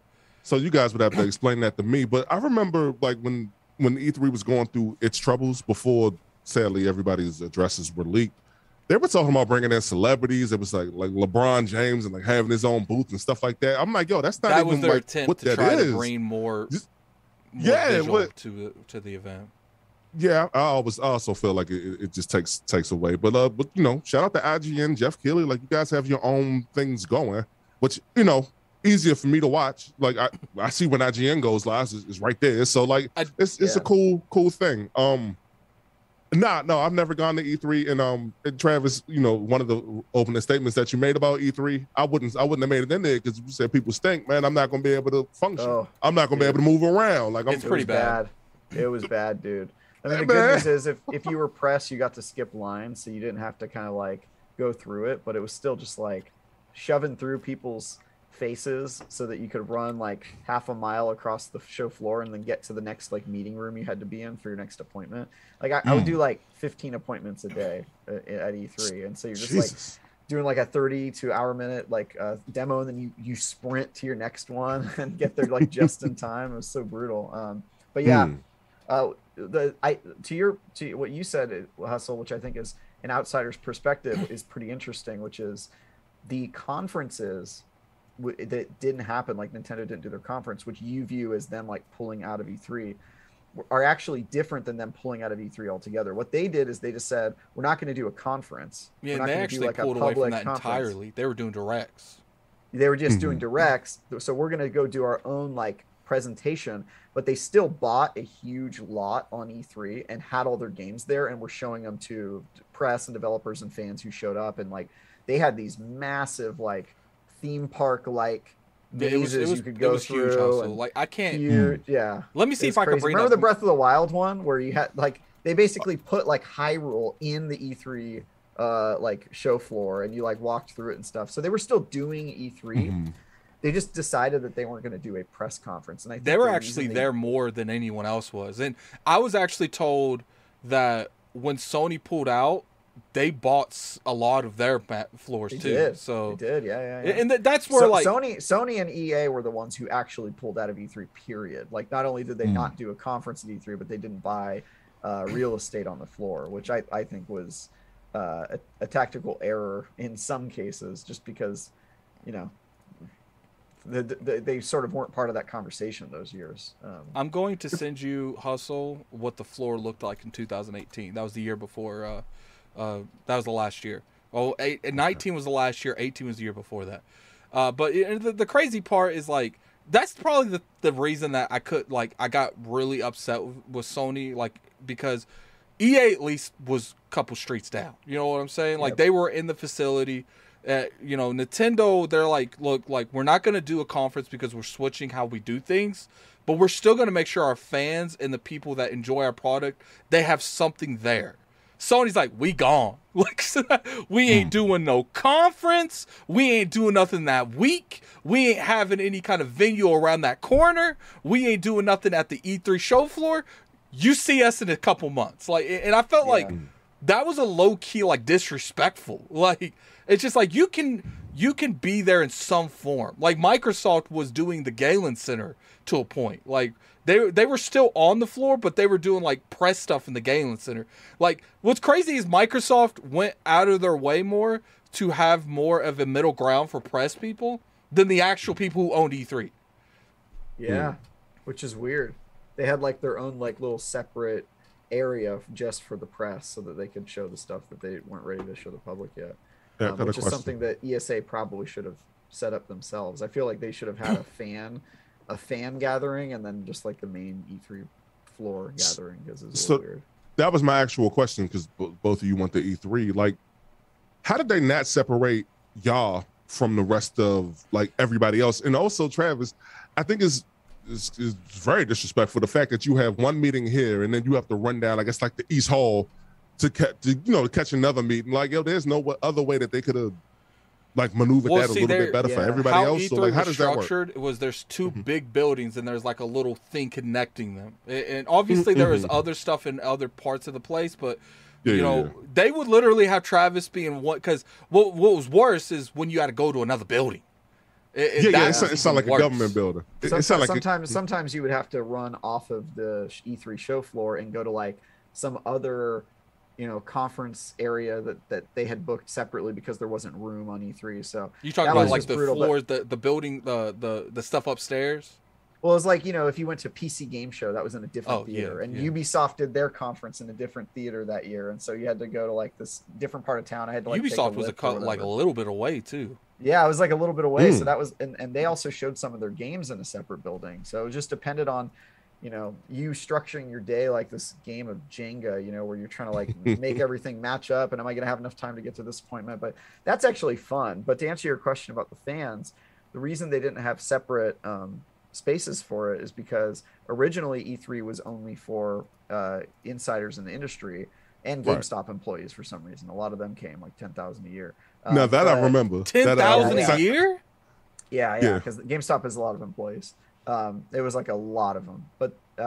But then one year they decided, okay, we're going to let fans come in, but we're only going to sell 10,000 tickets. And then the next year it was like 25,000. And then it just kept going up. So I think originally it was just, hey, we have more room on our show floor. Like, let's include more people. And then after a while, it was just like, okay, dude, this is too many. Like, it's just super crowded and there's no like place for them. They turn into not to be elitist, like, oh, get these peasants out of my game conference, but it did make doing business more difficult. Like it for sure did. So. And that's why I always said that they needed to find I'm not like King David. Like King David's like, keep the peasants outside. Like, I don't think that mentality was the right. Like, you can keep them in, but you need to have a better middle ground. Like, let's give the media like a certain section of the floor maybe, or let's give the media a day. Because there's a difference between someone doing this for a living and someone doing this for a hobby.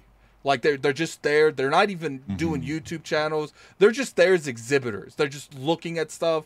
And people have this like weird conception to think that this is about playing games. It's not. Like, you are never going to play games for the most part. You might, unless you're media had a little bit more, hands-on with certain things. But for the most part, if you came there as an exhibitor, you were playing maybe 1 or 2 games a day. For sure. Yeah. I mean, I played a little bit more, I guess. Like I did participate in demos, but it wasn't like you had time to enjoy it. It was like, all right, let me hook up my capture equipment, and then you was writing pretty much the entire time there, writing notes. Play it.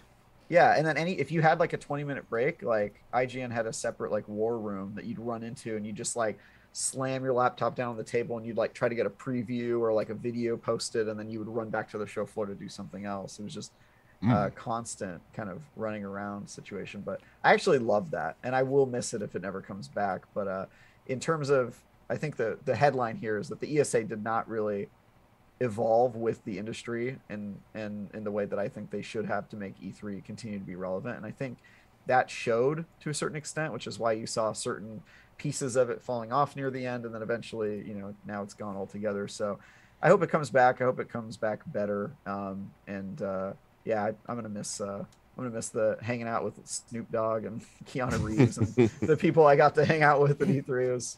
I think something will come into place. And for all I know, I do think that Jeff Keighley has a particular advantage right now because he does have relations with the people that did leave.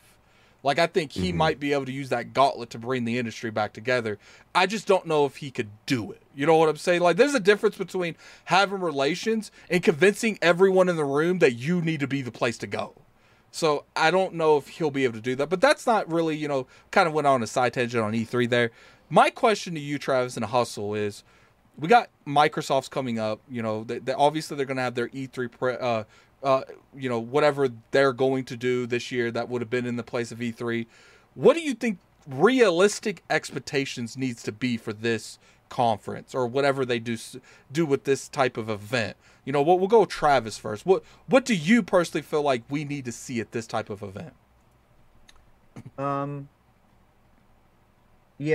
think it depends on the messaging, right? Like Sony, I think, has decided that they're not really going to do. They're kind of moving to the Nintendo Direct model, right?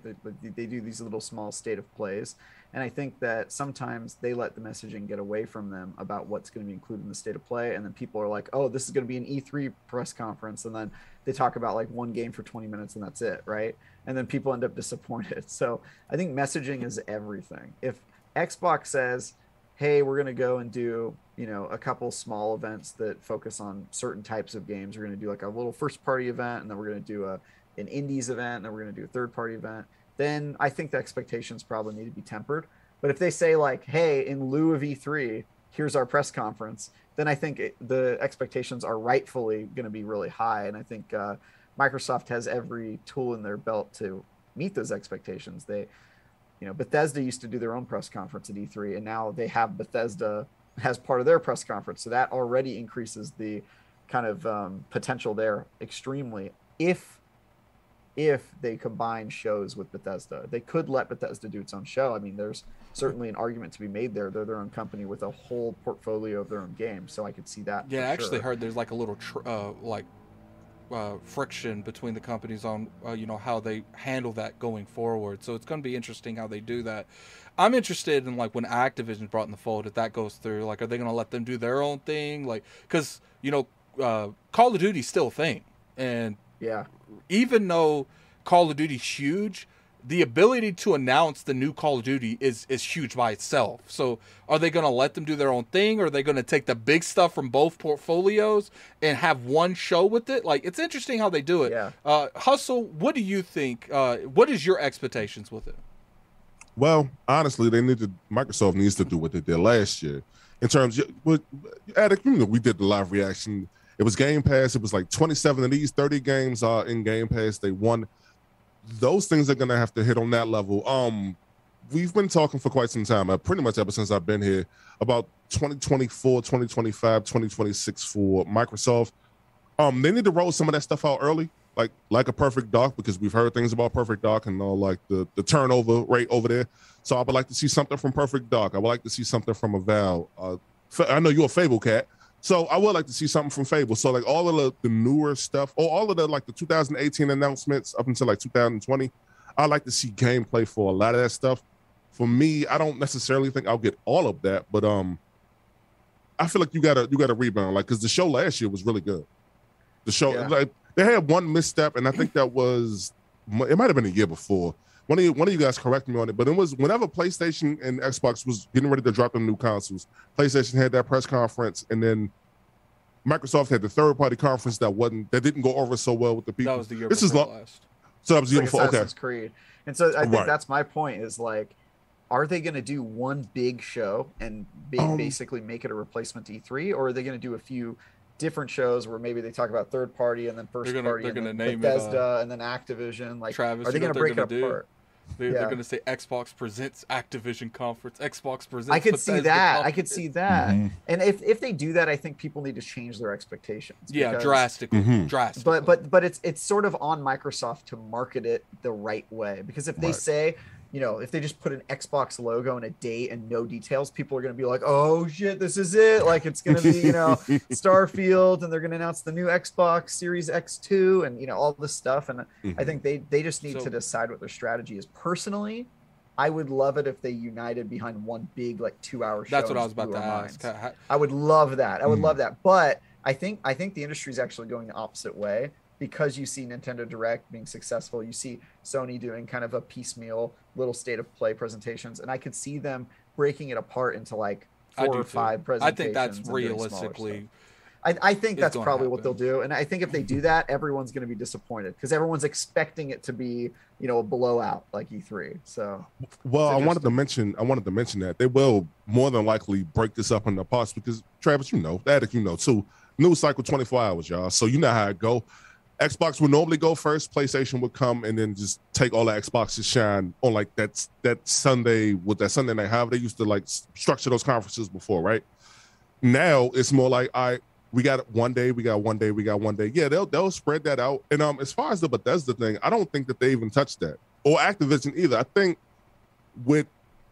not the initiative, but with those big studios, publishers like that, they're going to have them run themselves anyway. So they'll probably just be business as usual, in my opinion. Activision didn't have its own conference, and they actually used to put all their games into other shows. Yeah, you're right. They would put Call of Duty in the Xbox shows during the 360 era, and then they moved it to PlayStation during PS4. So I feel like they either have to give Activision its own show, or they're going to have a huge section of their presentation that's that's going to be you know what I mean? Because what they might do, Travis? Are they going to talk about Candy Crush? You know what I mean?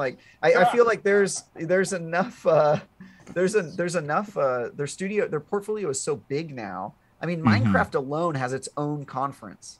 It has its own E3 event, and I feel like if they really wanted to, they could do that with a lot of their properties. Just give it their own event, but.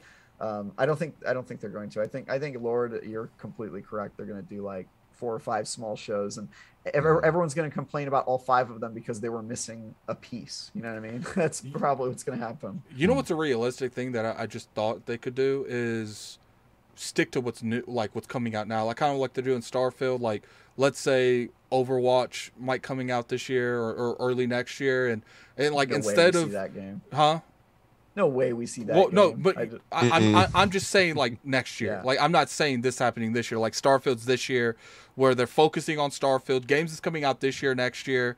You know, they might have another conference to show future stuff a little bit more, where it's like an Xbox where like Beyond thing, and then next year you'll see whatever's coming out that year. Maybe I don't think Avowed would come out that year. We might see something on. I think that might be a possibility where it's like, look. This year, we're going to show Starfield. We're going to show Redfall, maybe, depending if that gets pushed. And then next year, they're going to show games coming out next year in the holiday, the year before. And then maybe they'll have, like... Because right now, I feel like the best thing they can do is show better outlets to their games in general. Kind of like a Nintendo Direct, something like that. And then they use these shows to show what's coming out this year and next year. Like gameplay, you know, big... lights of stuff. Like I think that's something they might do, because if you split up an Activision, a Bethesda, you're gonna have issues on, is this studio, if this publisher gonna have something they could show, is anything realistically able to show, like we just mentioned of Activision, or we gonna show Call of Duty and a little bit of Overwatch, like, and then just call it a day. It'll like be weird. I feel it'll be it's gonna be really splitting weird things up can be headaches by itself. But if you go, it's like, okay, this year, Overwatch is ready next year. Like maybe just show. Let's let that be one of the pillars. Let's let, you know, maybe the Outer Worlds 2 might have something to show, because I've been told they're a little bit more in development than people think. Maybe show something on that. Like maybe keep it 2022, 2023 up to E3 or whatever they do next year. And then next year you show the next of next year and up to the year after that. Yeah. I think the other thing we haven't talked about is the possibility of them basically just save everything for Gamescom. Gamescom is actually maybe XO is actually blowing up. Maybe they actually, because I don't know how you feel about this, Travis. I've always felt like Video Game Awards is one thing. I still think you do too much with the Video Game Awards, because I feel like Sony, when Sony does an event, like an event where you know something relevant's coming, it generates so much buzz, so much hype.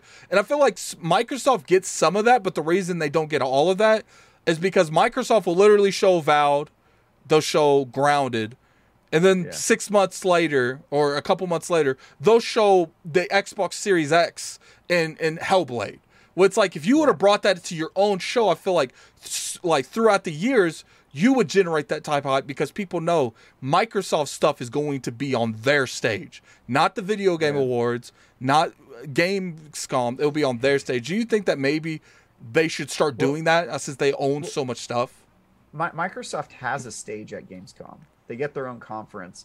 It's just that in the past, they've always relegated like what I would call the B news to Gamescom, right? Like I remember one year they showed a whole bunch of new stuff, and then the next Gamescom a couple months later they showed like Crackdown 3, and they did like a 30-minute demo of that. And so I feel like it always ends up being their B show. So Gamescom is thriving. It's still happening. It's a huge fan event. They could show Activision stuff there. I could see that being kind of their new E3 home, but I do think that they need something. I think you're right. Like they can't just show everything on other people's stages. I agree that the Game Awards is like not really the right setting for a giant press conference or anything like that. I don't think that they should use it for that. They have made some really cool debut like gameplay stuff there, something little. Like, yeah, or that they should. Because I feel like if you're showing something for the first time, that needs to be on your stage. Yeah, they showed the new console at Game Awards. And that makes sense. I will give them that. That made sense, because they were coming off of a generation that wasn't too kind to them. Yeah. You need to generate as much hype. You need to do stuff different. That makes sense. Yeah, I also think that it helps when you get outside of your own bubble, because if you're announcing something that you think is going to appeal to not just people who care about Xbox, then that's when you do it at the Game Awards. Because if you do your own show at the Microsoft Theater and it's called a Microsoft Presents event, only people who care about Xbox are going to be watching it. But if you showed it at the Game Awards, PlayStation people will see it, Nintendo people will see it. And I think that's a pretty big deal if you're trying to expand your user base, which they obviously are in this Game Pass era. So yeah, I would be interested to see that. There's lots of different ways they could approach this. I guess we'll just see who's who's going to make the first move at this point. We're still waiting for one of these guys to announce sort of an E3 replacement. I think we'll probably get some Xbox will announce something before. So you have to imagine that they knew E3 was going to be canceled a long time ago, right? Yeah, like because they I was getting whispers months ago, so there's no way that these companies didn't know. It'll be interesting that now you bring it up, Travis. Like that would be very effective for Microsoft. To have people like companies like IGN, GameStop, like always writing about them. GameStop, they announced the next Call of Duty. They announced, next year they announced Overwatch. They maybe announce Avowed gameplay. Like this year, they show Starfield for the first time. And people, this isn't that much time between each other. Let's say they buy something like Sega in the future or something kind of like a Japanese outlet. Tokyo Game Show, they're showing their games there. Like, then they do their own XO. Then they do the Video Game Awards. They show something that they like. That's consistent coverage all year long. Yeah. Give you plenty of stuff to write about, Travis. Plenty of stuff to write exactly, which is what I need. Yeah. So how do you feel, Hustle? How would you, let's break this down a little bit. How would you want them to handle it for your personal preference, and how do you think they're going to handle it? Like as far as their coverage? You know what? Travis, you might hate me for it. I mean, look, if they cover it one conference over the next one conference per day over the next 5 days, because I mentioned this earlier, like the news cycle is 24 hours. Like I can't make a video about something on Wednesday on something that happened Monday. Yeah, people might go to it, but it won't hit the same if I do it the same day, right? So they'll probably have everything split up. As far as having everything in other places, Travis, you had brought up the point earlier. Microsoft has to appeal to different audiences. This is why we see like the Xbox Series X premiered at the Game Awards. Same thing with Hellblade, because everybody from everywhere is watching the one big thing out the year. It's like it's kind of is like turning itself into like the Super Bowl of gaming too. So no. If I'm Microsoft, man, you just take your time. Not like Jeff Keighley type of time, because the summer games never ended that year that he did it. But no, just take your time and say, hey, we're gonna start June 10th to June 15th, and just have it like that, and everything would kind of work itself out. So yeah. But I really don't have no better ideas. But like as far as like I know you had talked about XO. I wouldn't permit nothing at XO, man, because Xbox fans they already got y'all. If you're an Xbox fan, they already got you for XO. So I wouldn't even like take it there. Everything else though, like it's in Gamescom, that's out in Germany, correct? Did you guys correct me on that one? Germany, yeah. That's the one that holds like 500,000 people. It's huge, and it's because it is a fan event. It's not like E3. I mean, well, I would say this then. There are certain things that I would premiere out there and at the Game Awards, as opposed to just having it on like the XO stage, wherever they choose to have it. Like it was. You're talking about Xbox Celebration, right? Xbox Celebration, yes.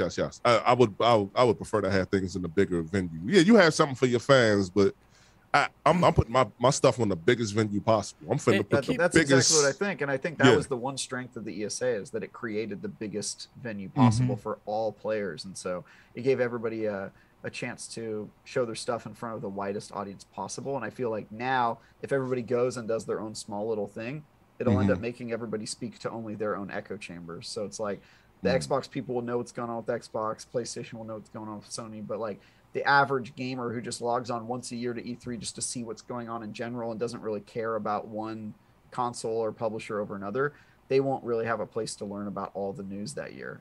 And that I think is troubling, which I have hope that IGN Game Fest will be that place, right? That would be awesome for us if we could create the largest stage using our huge audience. But I personally don't see that happening. Sorry, IGN, but I just don't think that I think it's really hard to create a coalition that involves like all the companies, because some people are just ESA probably naturally had it because they were so old in the industry, and they were made up of people in the industry. So the ESA was actually made up of like all the biggest publisher and developer stakeholders. So like Phil had a spot on the board, and Sony people were on the board. EA totally had to have left at some point. They're like, it's actually, like you know what? EA was on the board. They just didn't buy stage space. Correct me if I'm wrong, someone, but I'm pretty sure that they were still a part of the ESA until the end. They just were like, we're part of the ESA, but also Rebel. We're doing our own thing on E3. So yeah, I mean, it is what it is. People in the chat are coming after me saying that I'm flip flopping on my. Look, I'm not saying I still want Microsoft to consistently, because I feel like there's a realm where inside Xbox and a Nintendo Direct both can exist, especially of how much they own. Like, people don't realize the amount of content that Xbox owns now. Like, it is absurd. Yeah. You can't realistically show all that in a couple events. Like, you have to have a lot of them. That's why I feel like inside Xbox, restructured, don't bring it exactly how it was, where they use that to outlet to show Ninja Theory gameplay, to show Fable gameplay, and they use the Nintendo Direct to show, Game Pass announcements, indie games that come out, and then they show Japanese games coming to the platform. They could use that for that. Then they use the shows, the XOs, their own conference to show the big content. But obviously, like you guys said, they need to be everywhere. But the problem is with being everywhere is you're not building your own platform to show where you need to be. When Sony does an event, sure, there might be more world accepted, but we can all agree when Sony does an event, everyone's covering it. It doesn't matter who it is. Everyone feels like they have to be part of this event. Now, I'm not saying Microsoft can never be there. Part of the reason Sony's there is because they've already did their footwork. And I felt like Microsoft was attempting to do their footwork, but the Xbox One generation put them back a couple notches where they had to restructure in some areas. Right. But, I appreciate everyone coming through, man. We could talk a little bit, Travis. I'm sure that you've seen the Unreal Engine showcase stuff. Was there anything that stood out to you? No, I mean Unreal Engine's a hell of an engine. I'm impressed by everything I've seen, except for I still haven't seen a game made in it. So excited for that. What game was it that announced that they were going to be the first one to publish an Unreal 5? Oh, you know what it was? It was the Matrix. Yeah, I wasn't really impressed Matrix by that. Demo. I wasn't impressed by that. Well, I was impressed by certain aspects of it, but you could tell that the people who made it were people who knew a lot about the engine and not a lot about game development, which is kind of how I feel about people who work at Epic in general. Like, whenever you see a demo, they're I don't know. That's just if you see the demos that they make, it's like, okay, you're really good at showcasing stuff. I got into a little debate with the chat. I don't know how you feel about this, but because I remember a couple months ago there was rumors that Sony was trying to talk to Epic about buying them, and I was saying that, Epic is too big. Epic's too big, but I was saying that if Sony was able to achieve that, and obviously people in the chat confused what I was saying. I never said that Sony would ever do this, but if Sony's able to achieve buying something like Epic and just started playing hardball with the Unreal Engine, I don't think people realize how much power Sony would have with that engine. Like, for sure. We could never buy it though. Huh? They could never buy it. I feel like they could if they 100% was the entire company of Sony was behind trying to buy Epic. I feel like they could come up with that money. I'm gonna fact check you here. Okay, fact check me, because I feel like it would be one of those scenarios where it would be a huge bet, but I feel like they could, even if because the PlayStation name's a very profitable name. I don't think that they could easily get those loans. Yeah. So Epic is worth $28.7 billion, and Sony is worth 128. That's tough, dude. That's what I'm really saying. Like, tough. I'm not saying that they would buy that. I'm saying that it's like one of those things where it would be a hard sell, because it's not like something Microsoft could buy that, and if it would flop or it wouldn't do as well, it would annoy people, and they would probably be a lot of upset people, but Microsoft would eventually level out. Sony would make that kind of commitment. I don't know if they could bounce back from it very easily if it didn't go the way they wanted. Here's the thing. Just looking at that as a proposal, if Epic got bought by Sony, I feel like the loser would be Epic, because Sony would gain a really cool tool set. Huge advantage. They would have lots of new customers using their engine. It's a very ubiquitous engine, like the vast majority of companies use it if they can afford it. But what would for sure happen is Sony owning it would mean that other leaders in the space would have to emerge, because there would be people who don't want to build on Epic if it's Sony owned. Nintendo would abandon it, if not that they use it really for any of their projects, but they would. A lot of Microsoft uses that engine. Microsoft uses it, and Microsoft would not use it anymore. And you don't think that they would try to work something out with them? I don't think so, because they already just acquired their own engine when they bought Bethesda. Yeah, but and it's a damn good engine. It's a good engine, dude, but I've been told by a lot engine. of developers that like it's not as diverse as something like Unreal. Of course it's not. Of course it's not. But you think Microsoft would see the long game, as they often do, and they have the war chest for it, which is invest in your own engine. We can build our own thing and just make that the new Epic. And or there would be a third party, which I think is probably more likely. A third party would probably just hop in and go, okay, well, now that Epic is owned by PlayStation, there's this new market of people who probably would prefer to use another tool. I do think that I think there would be plenty of opportunity to do that. So I just think Epic would never want to sell, because they like the fact that they're making money at all customers. Sony would have to come with them with such a big bag that they could probably want. Like I think, like if Epic's here's the reason I don't think they can afford them. If Epic's current valuation is $28 billion, you're buying it as Sony. You have to pay a premium on top of that, because you have to pay more than the company's worth in order for it to be sold. So let's call it like $40 billion. And then on top of that, you have to, if you're the Epic people, you're trying to think out, all right, well, if my business now is going to be based on only selling to Sony and probably losing a lot of business with Microsoft, then you have to build that extra cost into that. So you're looking at like a $50 billion acquisition would be my guess. And that's like half of Sony's worth. Yeah, you don't acquire a company that's worth. Sale. They don't have enough liquid to buy. They would have to sell stuff. They would have to take out loans. Like, imagine if they jumped out the building like that, and the industry didn't react the way they thought it would. Microsoft was look, because they would have to probably, like, Coalition would probably finish out making like Gear 6 with that. Like, I feel like there would be enough time between these games being developed where Microsoft could have some form of answer to the Unreal Engine. Like, they don't have to use it anymore, but I would think it would be a devastating hit to Microsoft that would take a lot of effort and finances to find an alternative solution to not using the Unreal Engine.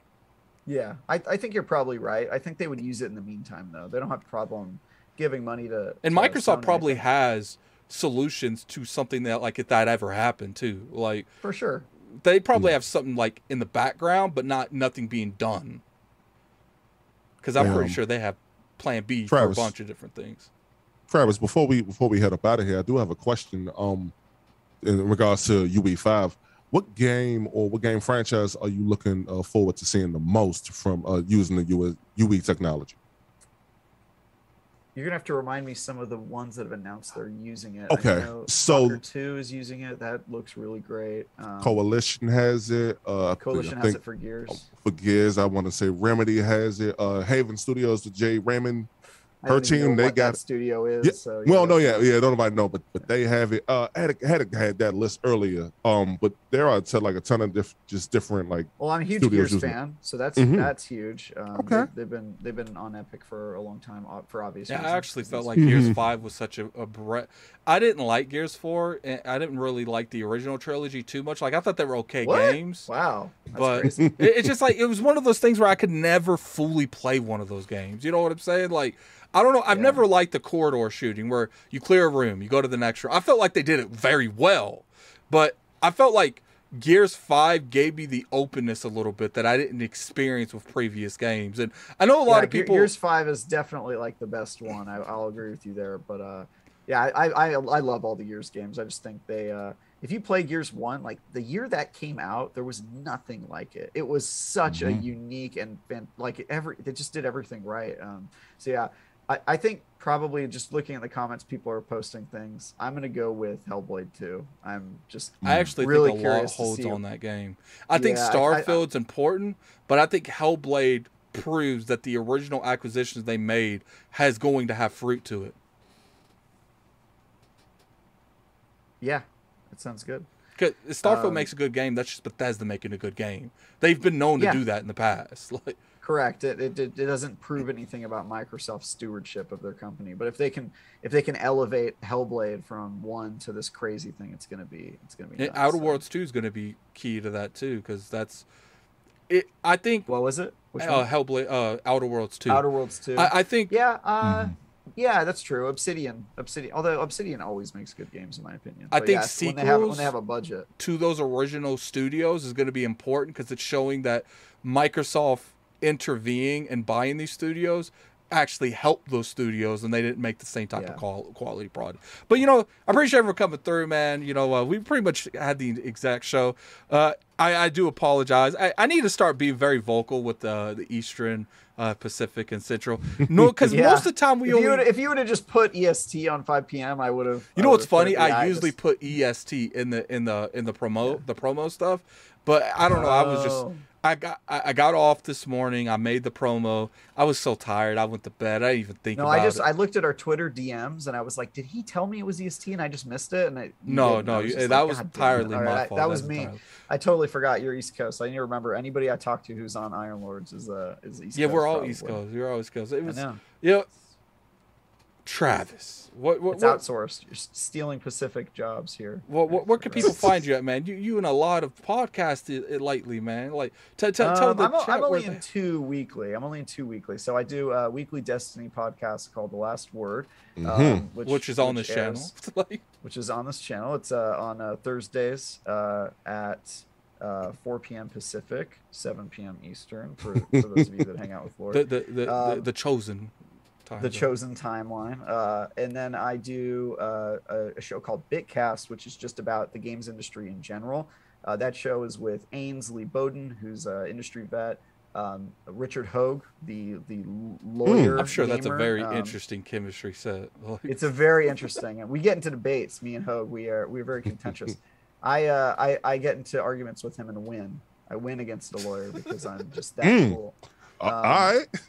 So you can watch that on Sunday mornings at 8 a.m. I think there's a little bit of overlap with your guys' show, the Iron Lords podcast, but we do that on Sunday mornings, and then also you can read all my stuff on IGN.com. Did a review of Tiny Tina's recently, a preview of a game at Game Developer Conference called Superfuse, an upcoming Diablo-like ARPG. And then I'm reviewing something else I don't think I can talk about yet, but I'm hating that game. So you can find all my stuff on IGN.com and follow me on Twitter at TyGuyTravis if you want to hear my hot takes and Fast and Furious. He's got a lot of hot takes. I don't know who's got more hot takes, you or Hogue. I think it's pretty close. Like I really do. Hogue. It's Hogue. It's Hogue, dude. This guy, I swear to God, he says stuff just because he. I feel like he always wants to be on the other side. Like it doesn't matter what it is. He does. Because I don't say things because I'm contrarian. I have opinions, and I just think people don't think things through sometimes. But Hogue is just like out here slamming on all the things you love and hating and loving all the things you hate. It's weird, man. It's real weird. So where can people find you, Hustle? I saw the Teenage Mutant Ninja Turtle. Couldn't really resonate with much of any of it because I didn't really play those old games, but. What I will say is I didn't know that game wasn't going to be co-op, like online feature. Like right there, I pretty much dropped the game mentally right there when I saw that. Well, apparently 4-player online co-op is a very hard thing to do if you play Scott Pilgrim, and I got the hoodie on. Scott Pilgrim versus the World, they had trouble pulling that off. So it's the thing with 4-player co-op that always seems to be an issue. 2-player co-op seems to be fine. And you can find me at Hustle and Motivate, Twitch, Twitter, and YouTube. But don't worry about Twitch so much because I ain't going to really be there.